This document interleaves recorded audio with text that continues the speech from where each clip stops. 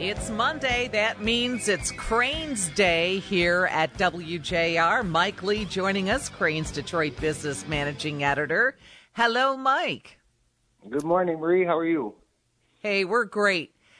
You've got several great articles in Cranes this week, but I think the first one up is one of my favorite topics, and that is the prices people are paying for their health care. Like when you go to the hospital to have a procedure, what is it really costing you? Most of us don't ever know this information, but earlier this year, the hospitals were starting to be required to post that information. But Cranes found some interesting things about how consumers are using that information, or maybe not using it, Mike.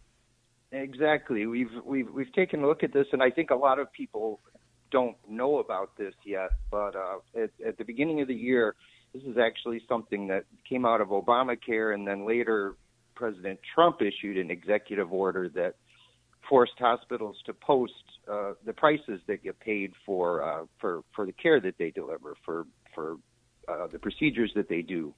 And at the beginning of this year, it got a little more complicated. They had to post the prices. I mean, they've been posting some price information for a while, but generally that was sort of the rack rate that nobody actually pays because insurance, pays a different amount than you do. And now the hospitals have to post what the various insurance companies pay them. As an example, a knee replacement, they not only have to post the cash price that an uninsured person would be charged, but they also have to post what Blue Cross pays and what Priority Health pays. And, the insurers negotiate their own prices. So they're really all over the place.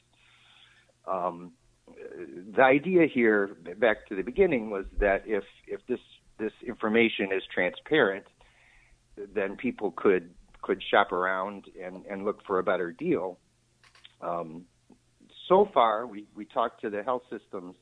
There really aren't a lot of people using this information. A hospital might treat tens of thousands of people every year, and they've said, several of them said their price comparison websites have had a few hundred views from patients. So you're not seeing a whole lot of patients use it.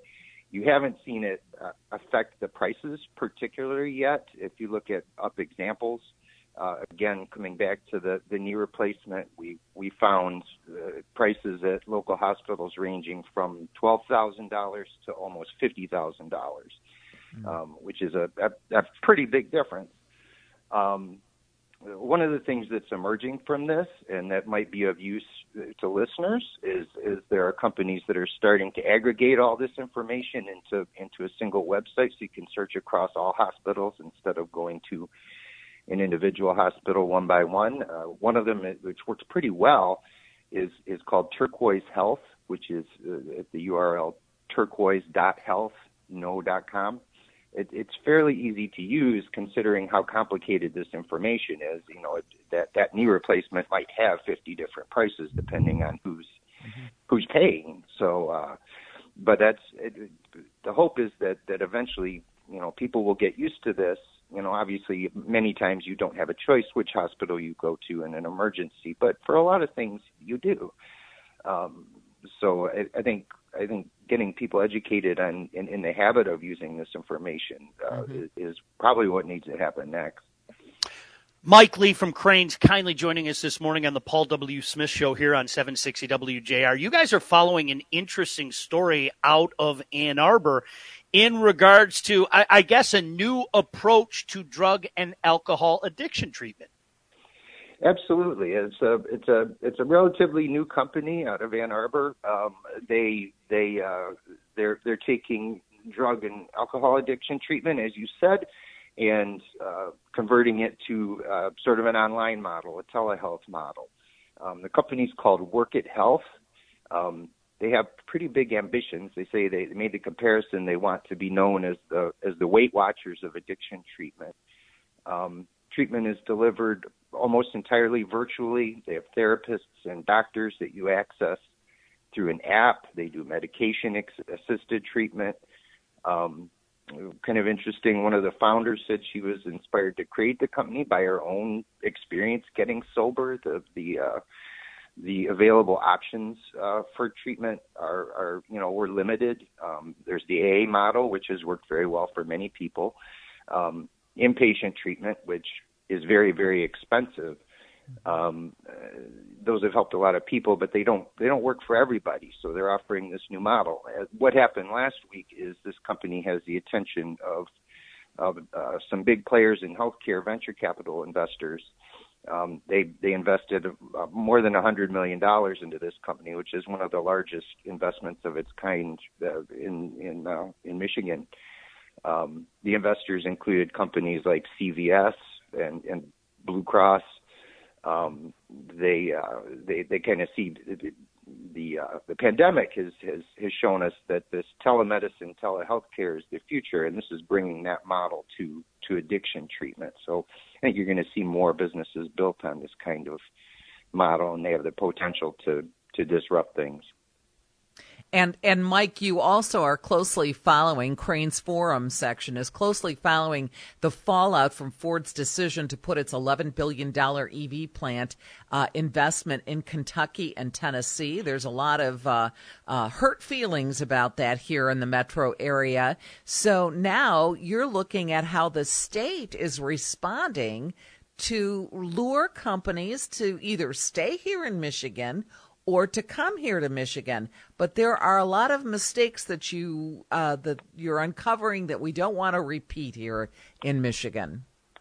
Sure. Ford's announcement was sort of a big uh-oh moment for Michigan because of the auto industry is transforming to electric vehicles. The way those are manufactured and made is different, and so there is a great fear of losing our auto industry as this conversion happens. One of the tools in the state's toolbox is our tax incentives, tax breaks that companies get for locating here. We looked at a similar uh-oh moment that happened back in the mid-'90s when General Motors decided it was going to close its Willow Run assembly plant, fueled a lot of the same fears.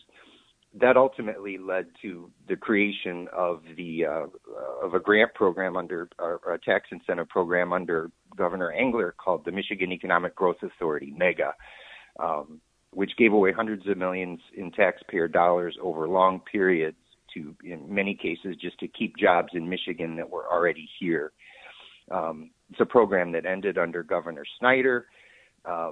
But it's when we're still paying for these tax breaks are still out there, and still the companies are still benefiting from them.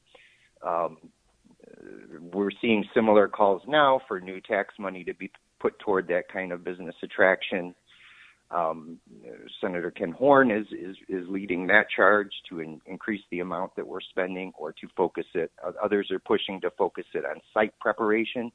That was one of the big lures for Ford to Kentucky and Tennessee, is this gigantic sites were prepared. They had, the utilities and all the rest, and basically what they call shovel ready.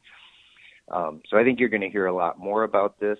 There are also other factors that companies look for: an educated workforce, high quality of life that can keep that workforce living there, good schools, that the state can look at that, really benefit everybody. And so I think this is going to be a pretty vigorous debate going forward. Mike, we have about a minute, but quickly, two more area malls going the way of the dodo bird, huh? I mean, vestiges of our youth, they just keep falling. Not quite dead yet, but a couple of shopping malls have gone into receivership, which is a step into foreclosure. Partridge Creek out in Clinton Township, and Fairlane in Dearborn. That's been one of the steps into oblivion for a lot of other shopping malls around here, like Northland and Eastland. The malls are being managed by a company called Spinoso Real Estate, which also managed those others during their decline. So, I mean, I suppose you could take this as not a positive sign for the future of the shopping mall. Mike Lee, Crain's Detroit Business Managing Editor, thanks as always for joining us. Such great topics to take a look ahead for here as we begin the last week in October. I'm Marie Osborne, in with Sean Belegian for Paul W. Smith.